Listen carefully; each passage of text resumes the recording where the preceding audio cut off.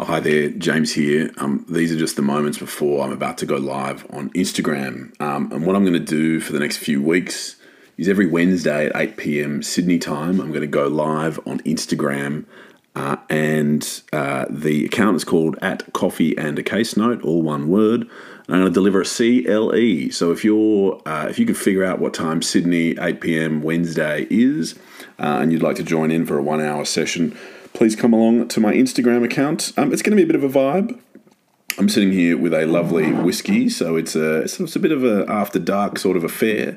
You're going to hear me through this podcast, probably engage with some comments if I'm lucky enough to get any, and have a little bit of chat, a little bit of banter. So the vibe is going to be nice and loose. The law is going to be nice and rigorous. And I'm really excited to have you along for the journey. So thanks for your support. And why not go live right now? Hope to see you next Wednesday, 8 p.m. Sydney time. Okay. We are now live.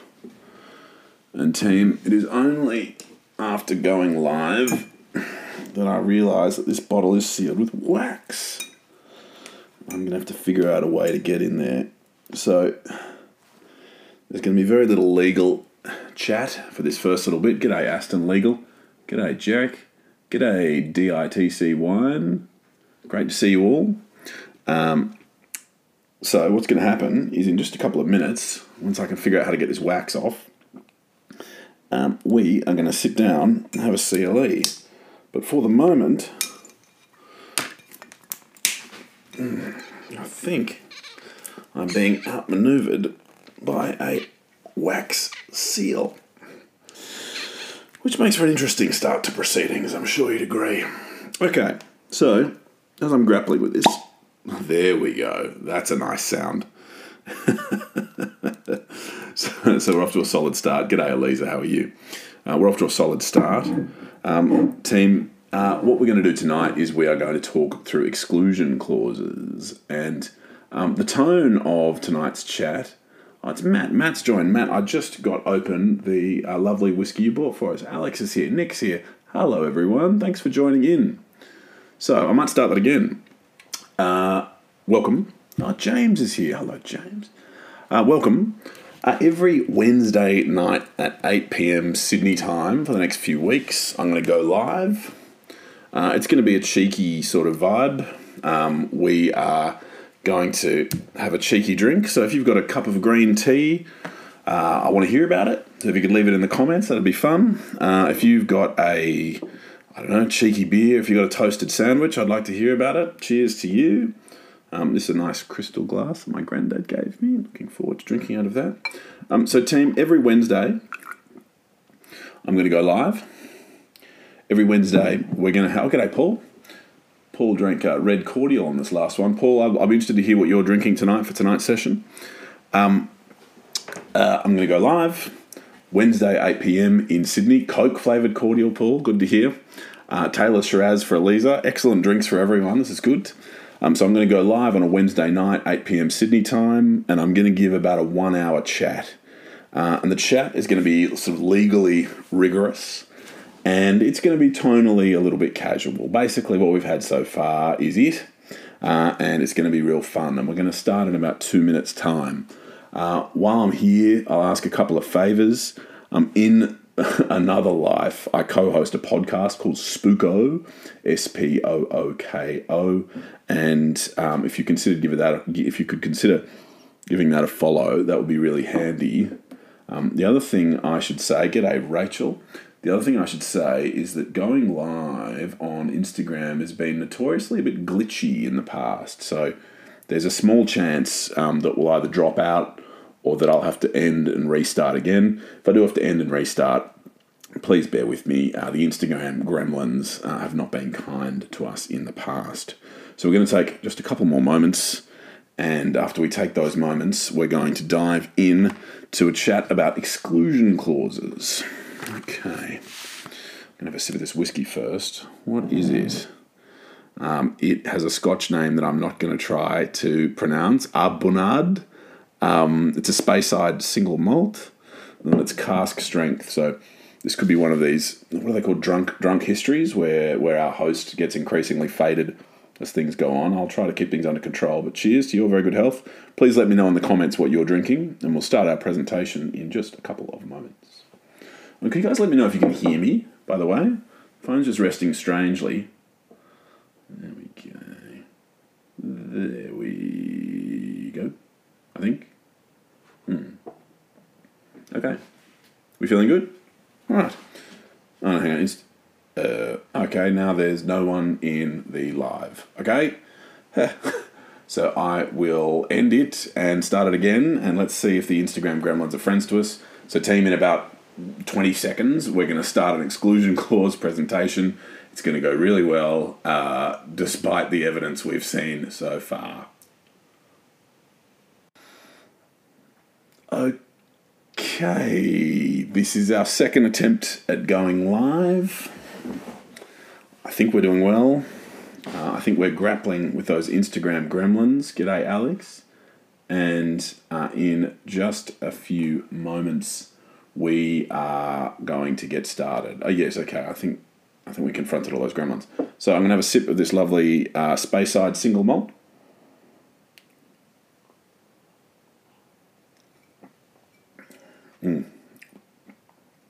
That's lovely. Which is great fun. And I'm going to... Oh, g'day, Faraz. How are you? Which is lovely. And we... Oh, g'day, Rachel. And we are going to get started. Okay. Exclusion clauses. Team, we are going to have a chat about... or in fact, maybe I should wait another few moments as the room fills up. We are going to have a chat about exclusion clauses. And I'm going to take the next minute or so to give you a bit of a background on what an exclusion clause is. It is lovely to see you all. I'm waving right back at you. I won't go touch the screen.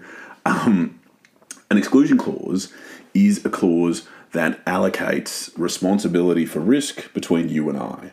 So if you and I make a deal, and that deal is recorded in a contract, what the exclusion clause will say is that I accept liability for these things, and I exclude liability for those things.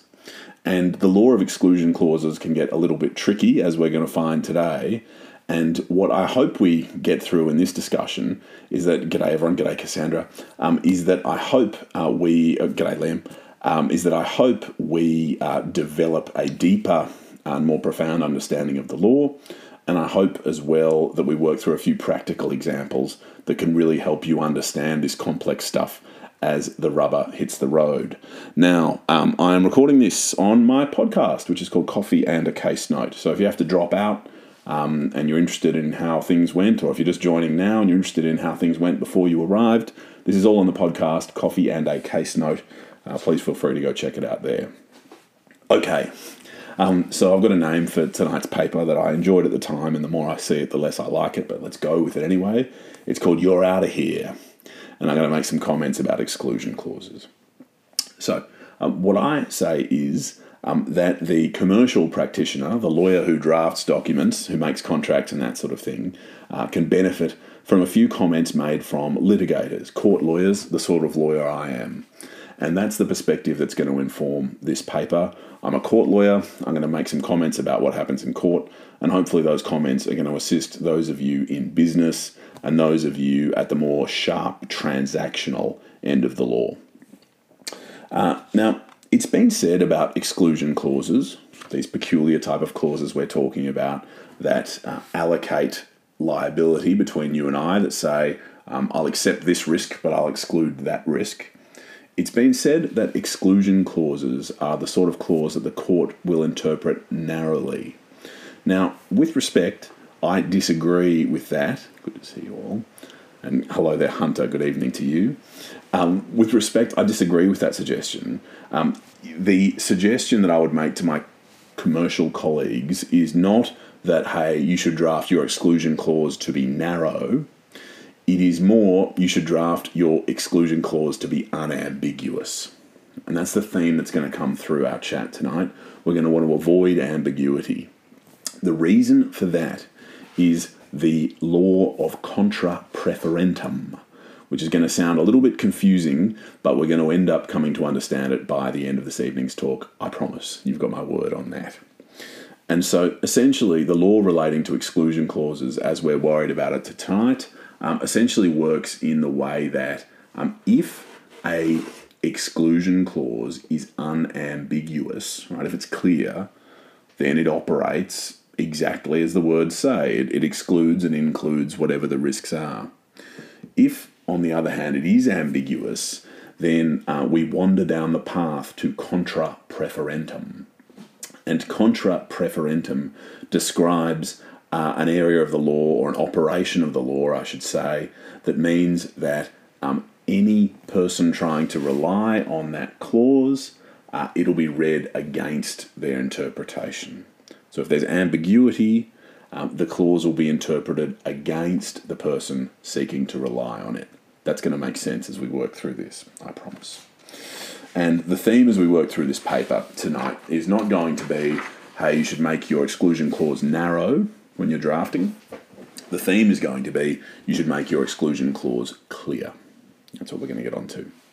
We're going to have 5 elements to our discussion tonight. So I'm drinking a Speyside single malt. I'd be interested to hear what you guys are drinking, if that's all right. And man, cask strength is strong, hey? That's lovely. And it's serious. So we're going to 5 limbs to the chat today. We are going to talk about the why of exclusion clauses. We're going to sketch out sort of why they exist at all. We're going to talk about the law. We're going to get a little bit technical and talk about the legal perspective on exclusion clauses. Then we're going to have a look at some real life examples of litigated cases where the court has had to decide on the outcome where there's been a dispute relating to exclusion clauses. That's the third bit.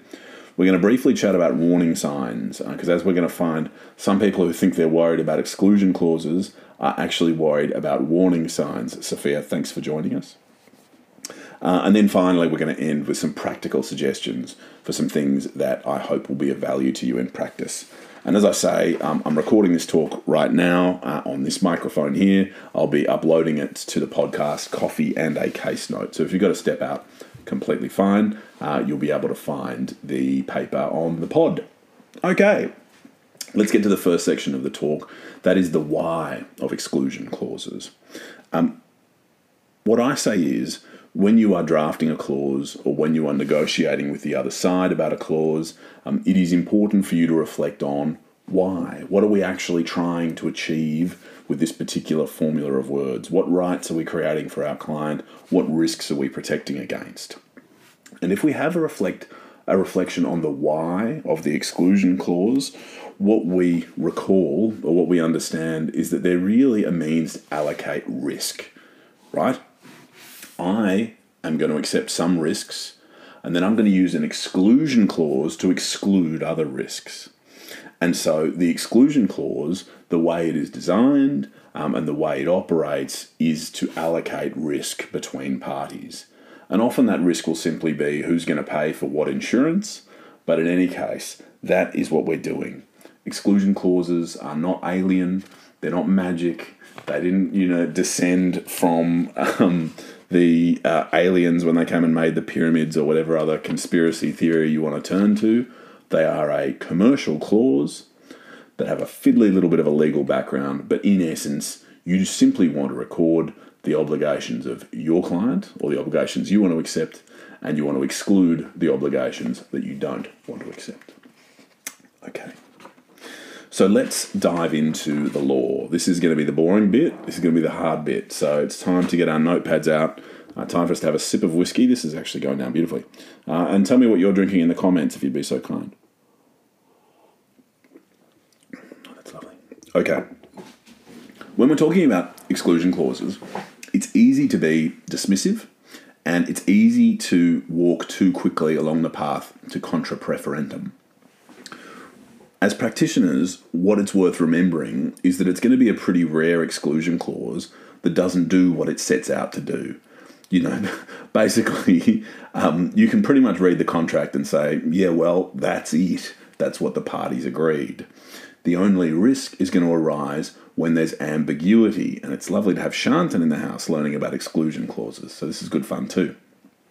So when we're thinking about exclusion clauses, as I said before, we're not dealing with an alien clause. We're not dealing with something crazy, something magical. We are taking a commercial approach and we're thinking about the way it works. And we are marching along something that I referred to before as the path to contra preferentum. And let's remind ourselves that contra preferentum is the operation of law that means the person trying to rely on the clause is unable to do so. It's read against them. This is going to make sense. I know that sounds a bit fiddly. Okay, so remember, if a clause is ambiguous, then we walk down the path to contra preferentum. And so, what is ambiguity? How are we going to decide whether or not something is ambiguous? And our first step is the very straightforward step of contractual construction. We just look at the clause itself and we decide what it means based on the normal tenets of contractual interpretation that are handed down from the cases over the years. What would a reasonable person in the position of the parties to the contract think that the clause did? And if the answer to that question is unambiguous, if the answer is clear, then there's no further inquiry. We don't walk down the path to contra preferentum. The clause simply does what it says. If it's clear what the clause says, then it does that. Okay? Because that's what the parties agreed. It's only if there's ambiguity that we progress to other issues. So, what is ambiguity? There's a Supreme Court of New South Wales decision that says, helpfully, that the word ambiguity is itself ambiguous, and I'm inclined to agree. So we just need to do a little bit of picking apart what we mean when we say ambiguity, but we can end our inquiry after I say this, pretty much, that ambiguous means having more than one plausible meaning, right? Something is ambiguous if it can have two or more plausible meanings. And if something's super duper complicated and really long and really crunchy, but it has only one plausible meaning, then it is not ambiguous, it's just complicated. More than one plausible meaning is ambiguity. That is what we do if we see, that is what puts us on inquiry if we're dealing with an exclusion clause. First question we ask, is it ambiguous? Put another way, does it have more than one plausible meaning? So, what if we answer yes? What's the next step of our inquiry as we work through the law of exclusion clauses? Well, we remember that contra preferentum is a last resort, and we're walking on the path to contra preferentum. We're not going straight there.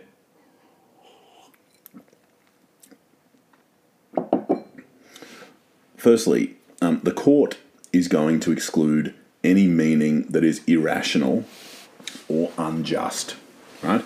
So we go to that clause, we see there are two plausible meanings, we exclude any meaning that is irrational or unjust. It's gone, it's out of there, good night. And so, having done that, we say, right, is there still more than one plausible meaning? And if the answer to that is yes, we then say, well, we avoid any irrational, we avoid any rational, I'll withdraw that. We avoid any irrational outcome that it's unlikely the parties would have intended, right? So let's just walk through that path again. We see an exclusion clause, which is to say we see a clause that says James will accept this much risk, but I'm not accepting any of that risk. If that clause is unambiguous, then that's fine. If that clause has more than one plausible meaning, it's got two possible meanings or more, then we exclude any meaning that is unjust. We exclude any meaning that is irrational, and we exclude any meaning that it is unlikely the parties would have intended at the time they entered into the agreement.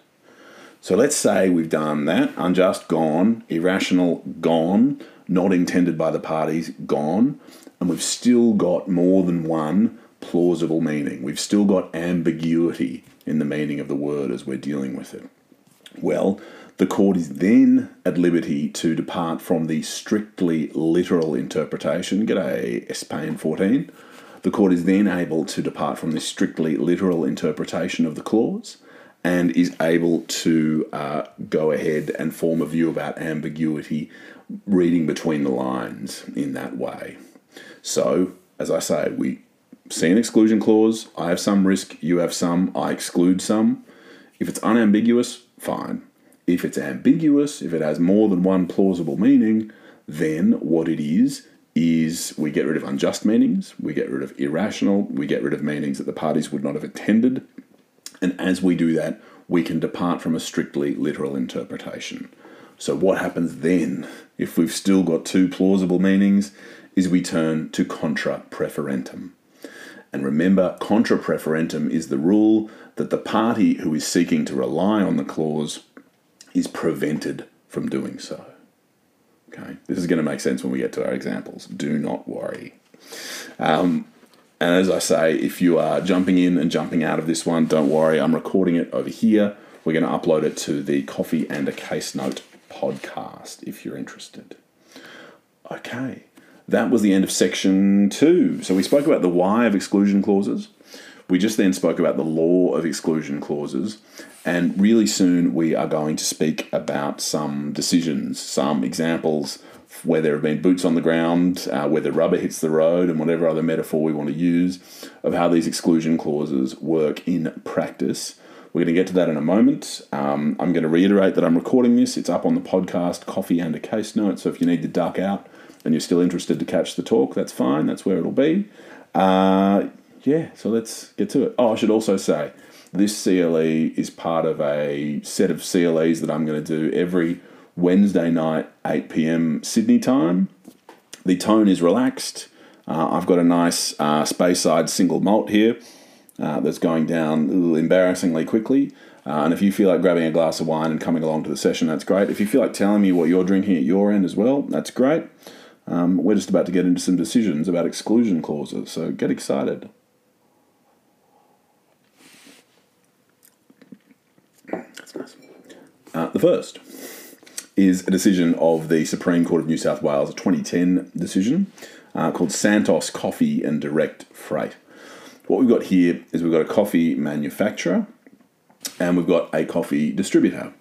And the coffee manufacturer and coffee distributor enter into an agreement whereby our coffee manufacturer loads up some pallets with coffee, and our coffee distributor collects those pallets, drives them off around town, and then the following week comes back with those same pallets empty.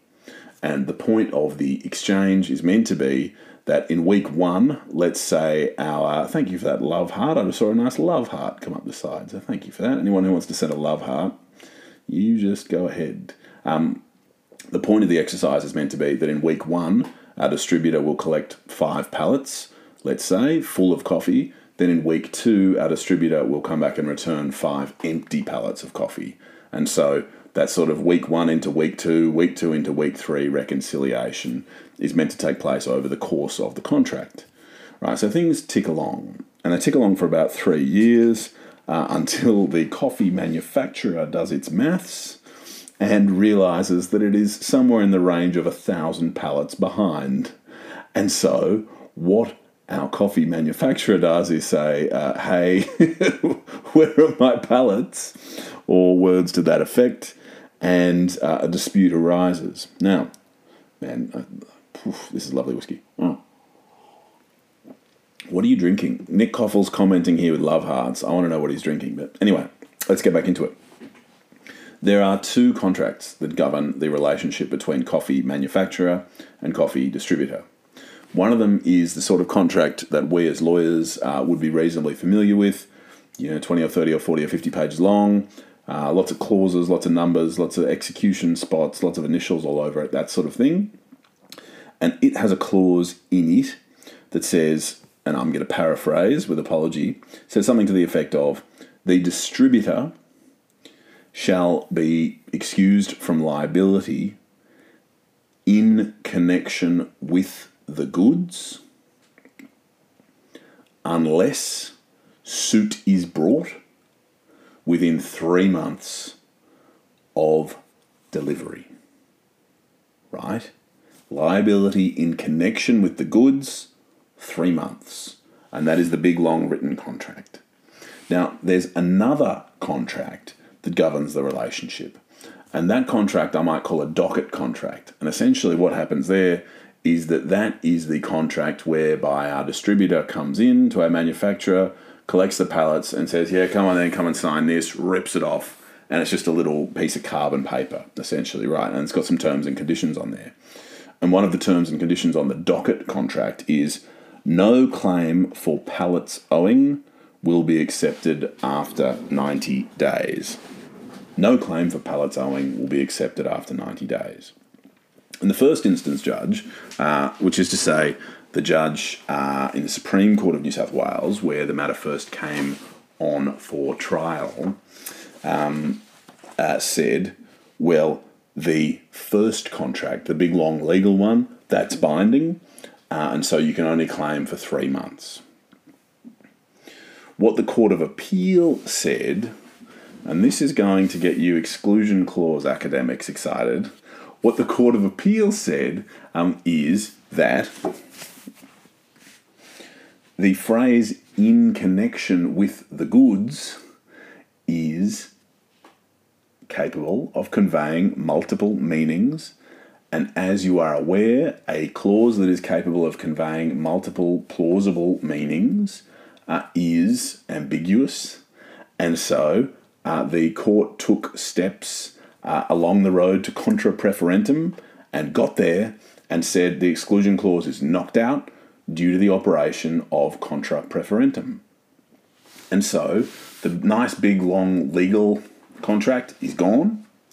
The Court of Appeal then turns its attention to the docket contract, if we put it that way. And the docket contract says no claim for pallets owing will be accepted after 90 days. And what the Court of Appeal said was, well, yeah, that's pretty straightforward. That's pretty unambiguous. We've got a contract in place. None of the parties argued about what that meant. They all said, yeah, well, that's what it says. And so the court said, well, you entered into a contract that said no claim for pallets owing over 90 days. You want a claim for pallets owing from 3 years ago. Sorry. And the short point arising from that case, frankly, is that the only time contra preferentum will become an issue is if there's ambiguity. And so if you want your exclusion clause to stick like the docket exclusion clause stuck in this matter, then you simply draft it clearly and you're entirely, more or less, protected. It's a good case, right? I should say to anyone just joining now, lots of people wandering in, I appreciate that I'm recording this right now. I'll upload it on the podcast Coffee and a Case Note. So if you need to duck out or if you want to check in with the first phase of our chat, that is fine. Okay. So, and as I've said before, we're going to have 5 different phases to our talk tonight. We talked about the why of exclusion clauses. We talked about the law. We are now in the middle of talking about some examples of litigated cases when matters come before the court. So the next decision we're going to deal with is the Supreme Court of New South Wales. Again, great court. And it's a decision called XL Insurance and BNY Trust Company. We are dealing with a lender. And a lender advanced money to a borrower in reliance on some valuations. Now, things didn't go the way the lender and borrower had hoped, and the borrower was unable to repay the lender. So what the lender did is went and chased the valuers. And what the valuers did is contact their insurer. And so we now find ourselves in a position where the valuers are saying, hey, like we're being chased in respect of these valuations. Your policy responds, so come on, you pay up. And what the insurer said is, no. We've got an exclusion clause. We don't have to pay up. We're not going to pay up. And the matter was litigated and got all the way to the Court of Appeal. Now, let me tell you about this exciting exclusion clause. And because it goes for 2/3 of a page, I'm going to give you the abbreviated version. The exclusion clause said, in short, the insurer will not be liable to indemnify, it won't have to pay, if there is a valuation given for an entity that is not an authorised deposit-taking institution supervised by APRA, right? That is not an ADTI supervised by APRA. Essentially, and this is painting with real broad brush strokes, but we might say a bank or a very solemn and sturdy institution. So the bank's not going to the insurer's not going to indemnify for a valuation that is provided to a party that is not an ADTI, an authorised deposit-taking institution, unless there is a prudent lender clause. Right? Not an ADTI, no prudent lender clause, no indemnification from the insurer. That's what the policy said. Tell me what you're drinking, dudes, by the way. This is going down a treat, this Speyside single malt. Shout out to whatever that crazy Scottish distillery is called. All right. At first instance, which is to say, first time the matter came before the court, what the judge said was, yes, look, I know that the lender was not an ADTI, and yeah, I know there's no prudent lender clause, but the fact that the lender was not an ADTI and the fact there was no prudent lender clause did not cause the loss.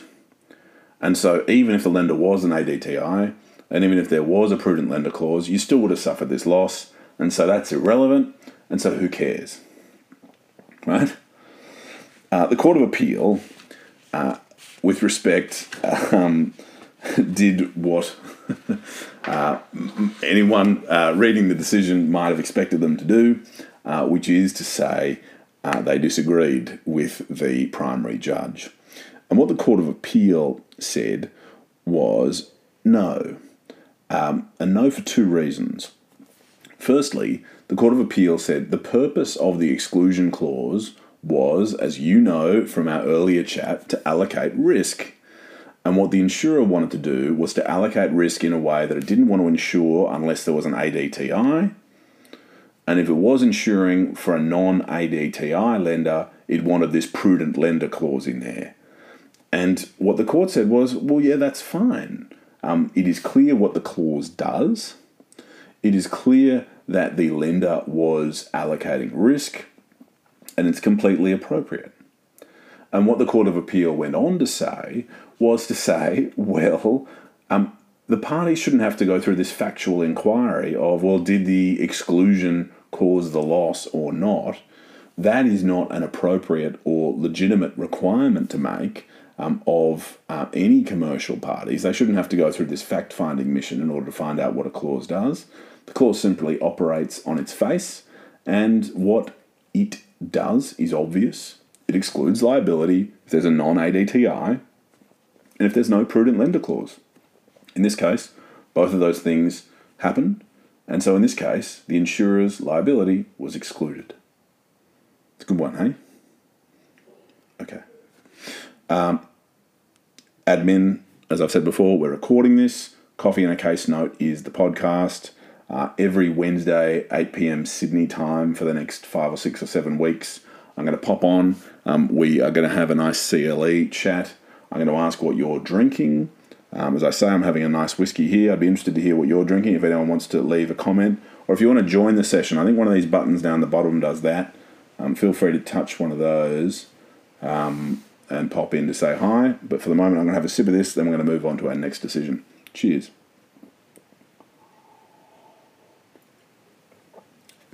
Okay. Oh, we've got Stuart Knox in the house. Stu, I'm drinking this. I don't know if it meets your approval. Cask strength is very strong, no?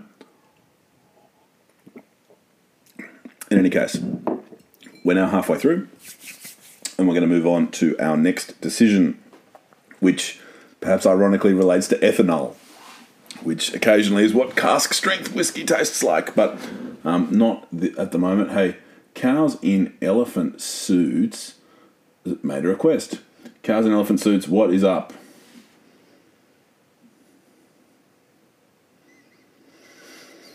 And Matt has asked a brilliant question that I need to come to. Okay, declined.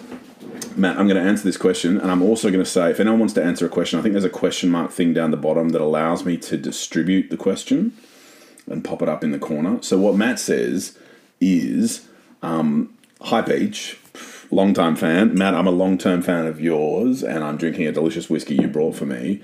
And Matt asks this very wise question. He says, look, if we're trying to avoid ambiguity, which is what I say we should be doing, and which, not to disclose too much, what Matt's wife does very effectively at her job, working for an insurer, I'm sure.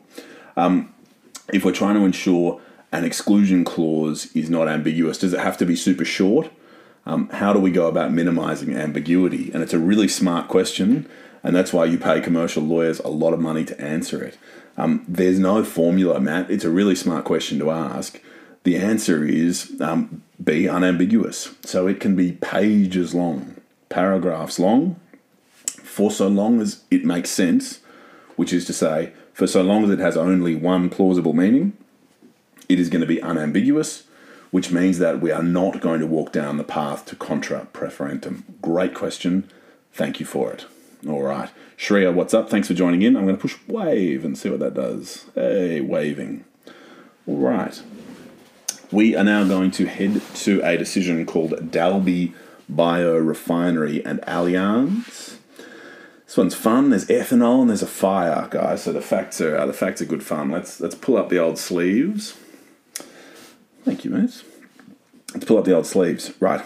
So we've got an ethanol producer and a biofuel refiner, if that is the right word, a refiner. This refiner, this ethanol producer, stored grain in a number of bays at its refinery, and it enters into negotiations with an insurer to get an insurance policy for the grain, and the parties end up, meeting. There's a meeting of the minds, and they enter into an insurance policy. Wackadoo. The insurance policy includes an exclusion clause. And what does that exclusion clause say? It says, pardon me, that the insurer will not be liable in respect of any loss, and again I'm paraphrasing, through spontaneous combustion, spontaneous fermentation or heating, or any process involving the direct application of heat. And you already know where we're going. One morning, smoke was detected in one of the refinery's bays. There's a fire, right? And emergency services are called in and no one's hurt, but a lot of the grain is badly damaged. Hello there, Ida Hobo. Lovely to see you. I'll push wave and see what happens. The grain is damaged, and so what the refiner does, what the policyholder does, is turn to the insurer and say, hey, my dudes, grain's damaged, we need to sort this out. And what the insurer says is, no, that is excluded by these perils exclusions that we looked to before. Okay. What happened then was the matter was referred to an expert by the court called a referee. And that referee expert was required to form a view about what happened to the grain. Why did the heating occur? And the referee formed the view that the damage was caused by self-heating, but the referee was unable to decide whether that was wetting from rain, whether it was ambient temperature, whether it was the temperature of the grain when it arrived at the refinery, whether it was humidity, what the cause for this self-heating was. So the referee says, yes, it's self-heating, but I don't know why. Right? At first instance, the judge looks at the exclusion clause and says that the word spontaneous doesn't apply to the word heating, which means that heating is part of the exclusion. Because you remember that the exclusion clause protected the insurer from liability for spontaneous fermentation or heating. And what the trial judge said was that word spontaneous applies only to spontaneous fermentation. It doesn't apply, when we say spontaneous fermentation or heating, we don't mean spontaneous fermentation or spontaneous heating. We mean spontaneous fermentation or non-spontaneous heating. And so it's excluded because this is non-spontaneous heating. Bang, exclusion.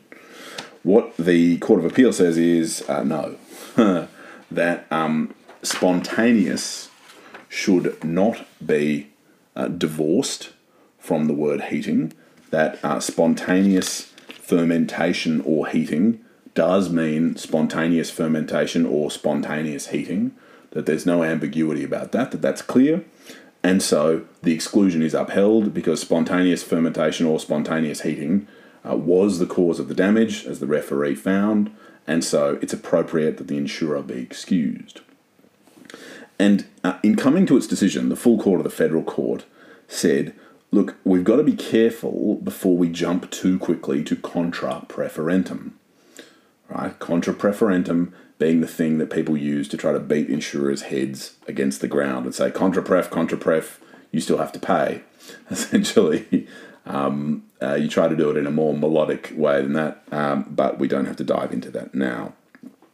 In essence, the court said, look, before you go around challenging exclusion clauses in insurance policies, let's just remember that if things are unambiguous, if they're nice and clear, then any challenge to those clauses is not really strongly aligned or strongly on the path to success.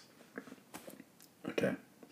We are doing well. We're going to move on to our next decision. This is a decision of the England and Wales Court of Appeal, Civil Court of Appeal of 2017. Now,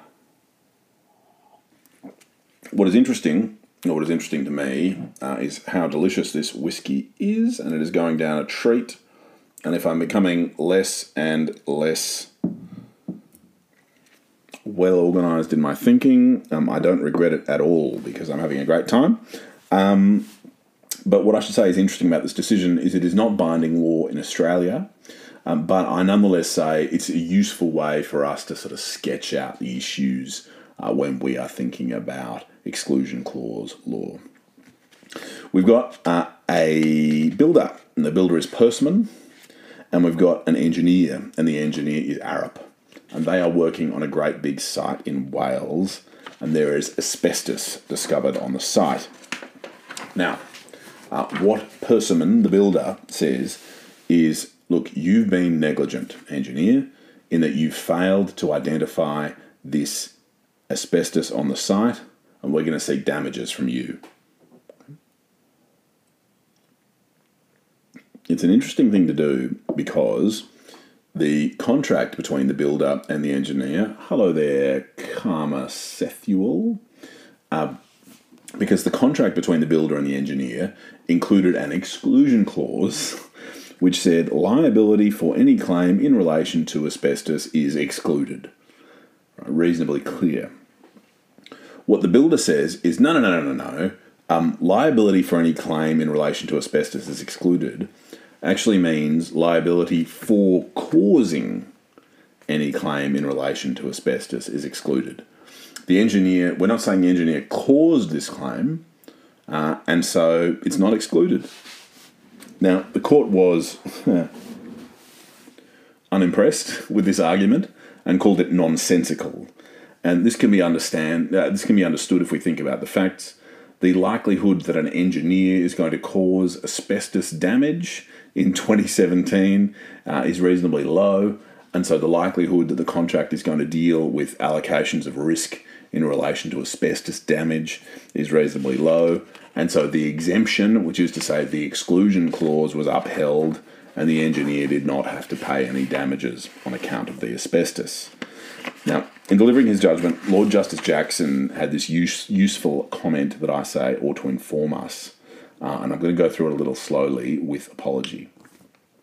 What Lord Justice Jackson says is that exemption clauses, or what we would call exclusion clauses, are part of the contractual apparatus for distributing risk, as you and I know. Now, there's no need to approach them with horror or a mindset determined to cut them down. Contractors and consultants who accept large risks will charge for doing so and no doubt take out the appropriate insurance. Contractors and consultants who accept lesser degrees of risk will reflect that in the fees they agree. So we're back where we started. An exclusion clause is a commercial clause that does what it says on the tin.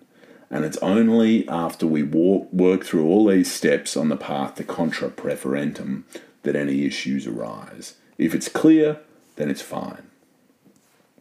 Okay. Team, let's do a bit of admin. We are in the middle of a talk that has 5 sections. The first section was the why of exclusion clauses. We worked through the why, they're for allocating risk. The next section was the law of exclusion clauses. And what we said was, if there's ambiguity, then we start walking down that path to contra preferentum. The third step was some examples. Remember, we had examples, lots of insurers in there that helped us understand the way exclusion clauses work in practice. And now I'm going to make some practical suggestions for some approaches that you can take in practice. Hello, Sam. Oh, okay, Sam. This is good fun. I'm going to make some practical suggestions for things that you can use in practice if you're a lawyer, or the things you can turn your mind to if you're a commercial person. But before I do that, I'm having another sip of this whiskey, and I'll invite you to let me know if you're having a sip of anything fun as well. Amen. Amen.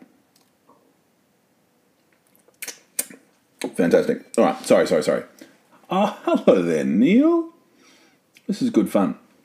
So, a little bit more admin. I'm recording this just here. So if you've arrived sometime after 8:02, as some of you have, which I'm very grateful for, then you can just head to my podcast, Coffee and a Case Note, that we will be, or I will be, uploading this to shortly. Look, I'll do it fairly soon. It should be up by about 10 p.m. tonight. So, if you need something on the commute into work tomorrow, that's fine. Do I share tasting notes? Sam, no, I'm not going to share tasting notes. Basically, I have 2 modes for tasting that's a bit yum or nah. And this one's yum and it's not nah, and that's basically how it works. Great comment here from Off-Grid Survivalist. Engineering being nonsensical. It's tough times. I've got to agree there. Neil, thanks for the wave, mate. Great to see you. Okay. Oh, I clashed with the business law committee, apparently. Thanks for the shout-outs. Thanks for the shout-out, Kamasethual. I appreciate it. Look, and if you want to send anyone in the business law committee to the podcast, we're recording here. But in the meantime, I hope you're having a sip of something yum.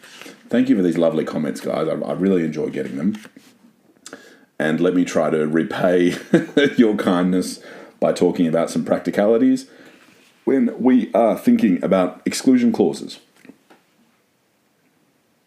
I'm coming from a litigator's perspective, as I said before. And so the suggestions I'm making to my commercial colleagues when they're drafting exclusion clauses are made with that sort of litigation flavour to them. What I say is that, firstly, we want to apply our basic fundamental principles when we're drafting exclusion clauses. We want to obtain instructions. We want to give good advice. And to the extent necessary, we want to engage in negotiations or closely review and advise on whatever's provided to us. That's a bit trite, but it's worth bearing in mind. But what I say is that for the practitioner, there are more opportunities to flex your expertise than merely doing a good job. You can have a think about the power relationship between the parties. Because if you remember what an exclusion clause is all about, is about allocating risk. And if you want to show you've got a bit of commercial nous, or if you're a business person watching or listening to this and you want to ensure the exclusion clause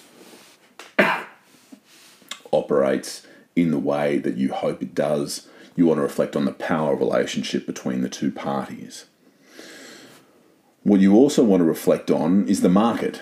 And so if you are a wharf lawyer, or if you are a wharf business person and you know all the law about wharves, and you know what that wharf did last year and this wharf's going to do next year, and you know about all the wharf issues, and you've got your finger on the pulse of the industry, you as a lawyer are able to apply your wharf expertise by saying, hey, do you know what everyone in the wharf industry is doing?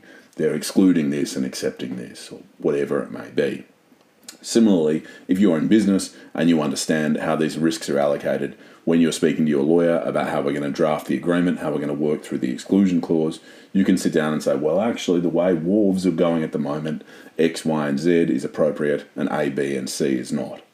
And so you want to apply that market knowledge when you're taking a look to this. I'm going to wave to the Aussie lawyer. I am a Aussie lawyer, but I'm not the definitive one. The Aussie lawyer, welcome. And anyone who's having a cheeky drink, I'd be grateful if you could let me know what it is. You can let me know in the comments. Again, single malt over here, hugely enjoying it. Cask strength, which is for tough guys only, and I'm not a tough guy, but I'm enjoying it.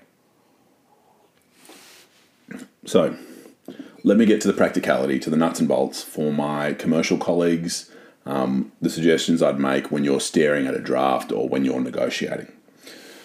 The absolute fun. G'day, Louise. G'day, Nico. What I say is the fundamental position is you want to avoid ambiguity, right? You want the clause to clearly explain what it does, and that way it will do what you have said it will do. Avoid ambiguity at all costs. And when we say ambiguity, we mean avoid multiple plausible meanings. We want all of our clauses, no matter how long, how short, no matter how complicated, how simple, to be unambiguous, to have one plausible meaning. Because the only risk to your exclusion clause, remember, the only reason that you're going to walk that path to contra preferentum is if there is ambiguity. That's what we want to avoid. And all these other steps I'm going to set out are basically around that avoidance of ambiguity. Hello there, HKH solicitors. Lovely to have your company. So we're going to avoid ambiguity when we're drafting exclusion clauses. We're going to clearly identify what liability is being excluded. Are we excluding liability for negligence? Are we excluding them for acts of X, acts of Y, acts of Z? Hello, Chamberlain's Law Firm. Lovely to have Chamberlain's here. They are my employers, so hopefully I will not. It's lovely to have Robert Wynn here. Robert, thanks for joining us. So we're avoiding ambiguity in practice. We're clearly identifying what liability is being excluded, right? We're making sure that if it's negligence, we're excluding that. If it's X, excluding that. If it's Y, excluding that. If the reason we're allocating risk the way we are is to get one party to obtain one kind of insurance and another party to obtain another kind, great. That's actually worth setting out in the policy. Party X gets insurance Y. Georgia, thanks for joining us. Great to have you. We want to use separate clauses if we're excluding, and this can aid severability and enforceability. So if we want to exclude liability for A, B, C, D, E, F, and G, we want to make those clauses as severable as possible. Because remember, if we take the path toward contra preferentum and we get there in the end, then the risk is that we're not able to rely on the clause. So what we want to make sure is if we want to rely on one of these exclusions in future, that we have them nice and severable in separate little bits so that we only lose this little slice, that we're surgical rather than losing the entire exclusion. We want to keep records of the negotiation, and don't forget the reason for that is that we are going to apply the basic tenets of contractual construction when we come to the exclusion clause, and that can include evidence of the negotiation that's been undertaken between the parties. And you want to monitor the sector. Look, this comes back to my earlier suggestion. It is a good opportunity for you as a practitioner to flex your expertise, to pick on wharves again, as Nick Koffel commented earlier. To take the example of wharves again, a great way for you to show you're the best wharf lawyer, or a great way for you to be in business and get the best outcome for your business is to understand your sector and make sure your risk allocation in your exclusion clause is a great reflection of that understanding. The Aussie lawyer is drinking Pepsi from a Coca-Cola glass. We've got rebels here in the comments, and it's very, very exciting. So, team, what I'm sometimes asked in this context is, look, how much liability can you limit in an exclusion clause? The answer to that question, within the bounds of constraints like the Australian consumer law and this sort of thing, is as much as the parties agree. Remember, the exclusion clause is just a commercial clause, and Nick asked a great question that I'm sort of in the middle of answering right now. Within the bounds of constraints like the Australian consumer law, or to take the example of a solicitor-client relationship, the fiduciary duties that a solicitor owes a client, you can exclude things like negligence in some circumstances. I think conduct that would be negligent from a solicitor would capture a breach of that solicitor's fiduciary duties, which I don't think In fact, I don't really want to give advice on the fly about this, but surely not is my response to that. But in any case, you want to bear in mind these clauses are commercial, and so they can be negotiated up and down within certain bounds as far as you would like. So, team, our goal tonight, do you remember, was to talk about the why of exclusion clauses. Why are they? They are for us to allocate risk. The law of exclusion clauses, well, if there's ambiguity, then we're going to walk that path towards contra preferentum, and contra preferentum, you'll recall, prevents the party attempting to rely on the clause from being able to do so. What is ambiguity? It is more than one plausible meaning. Our third section was we worked through some examples of some cases. We talked about some valuers. We talked about some burning ethanol, some engineers and some builders and some other shenanigans. And hopefully that gave you a bit of an insight to how exclusion clauses work. And I just made some practical suggestions for you then, which at the heart of them were avoid ambiguity. Describe what it is you want to protect and protect it. And the final aside I want to make is about warning signs, and I don't want to spend long on this, and that is because it is not an area of the law that I've litigated on before, and it is not one that I've got that much time to share. Thank you for this very kind comment, Off-Grid Survivalist. Extremely kind, and I'll have to cry about that later, but I will just have a sip of whiskey to get my head together about warning signs. Now, under the Civil Liability Act 2002 in New South Wales, there's no proactive duty to warn of an obvious risk. Right? So then the question comes, right, well, what is obviousness? There's been some judicial consideration given to this. The cases I refer to are going to be well known to negligence lawyers. I'm a commercial litigator, so these ones are still interesting to me. Carey and Lake Macquarie City Council Court of Appeal decision in 2007. Essentially, we've got a person riding a bike at night who rides into a bollard. Bang. In the daytime, this bollard would have been really, really easy to see. At nighttime, it was really, really difficult to see, such that the bike rider rode into it. So the question the court was asked was, well, was it an obvious risk? In the daytime, super obvious. At nighttime, didn't see it, ran into it. And what the court said is, well, obviousness is taken at the time of the damage. And so, in this case, it was not an obvious risk, and so a warning sign was needed. Does that make sense? Because at night time, it was difficult to see. Meaning that it was not obvious, meaning that a warning sign was needed. And then we think about the reasonable steps that ought to be taken, and we turn to a decision called Dederer, which many of you will know better than I will, which went to the High Court in 2007. And in essence, we've got people jumping off a bridge in New South Wales. There are warning signs in place, still people jump off the bridge, and someone injures himself very, very badly. And what the court found was the warning signs were actually reasonable. So the relevant authority was not negligent, notwithstanding the injury still occurred. And so even though the signs didn't stop the behaviour, they were still reasonable. But if I can just close that little chat about warning signs by saying it's a fiddly area, and for anyone advising on warning signs, it's worth reading this stuff real closely and potentially making a few phone calls, which is what I tend to do when I'm advising on a warning sign matter. Okay. Team, that's the final substantive comment I had to make. So thanks for your time. If you've only joined recently, you are lucky-ish because I've recorded the whole thing. I'm going to upload it to my podcast, which is called Coffee and a Case Note. So if you've missed anything, you can go grab it there. Every Wednesday night at 8 p.m. Sydney time for the next 5 or 6 weeks or so, I'm going to go live on Instagram, and I'm going to do one of these things. I'd love to have your company.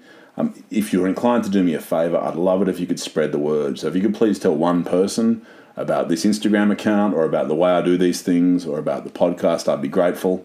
If you've got any questions, please DM me, or you're welcome to ask now.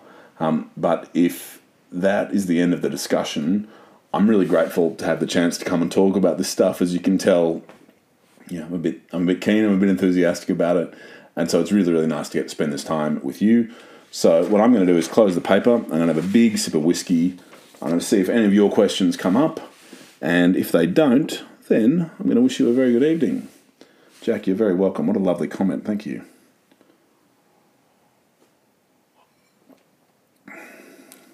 Cask Strength.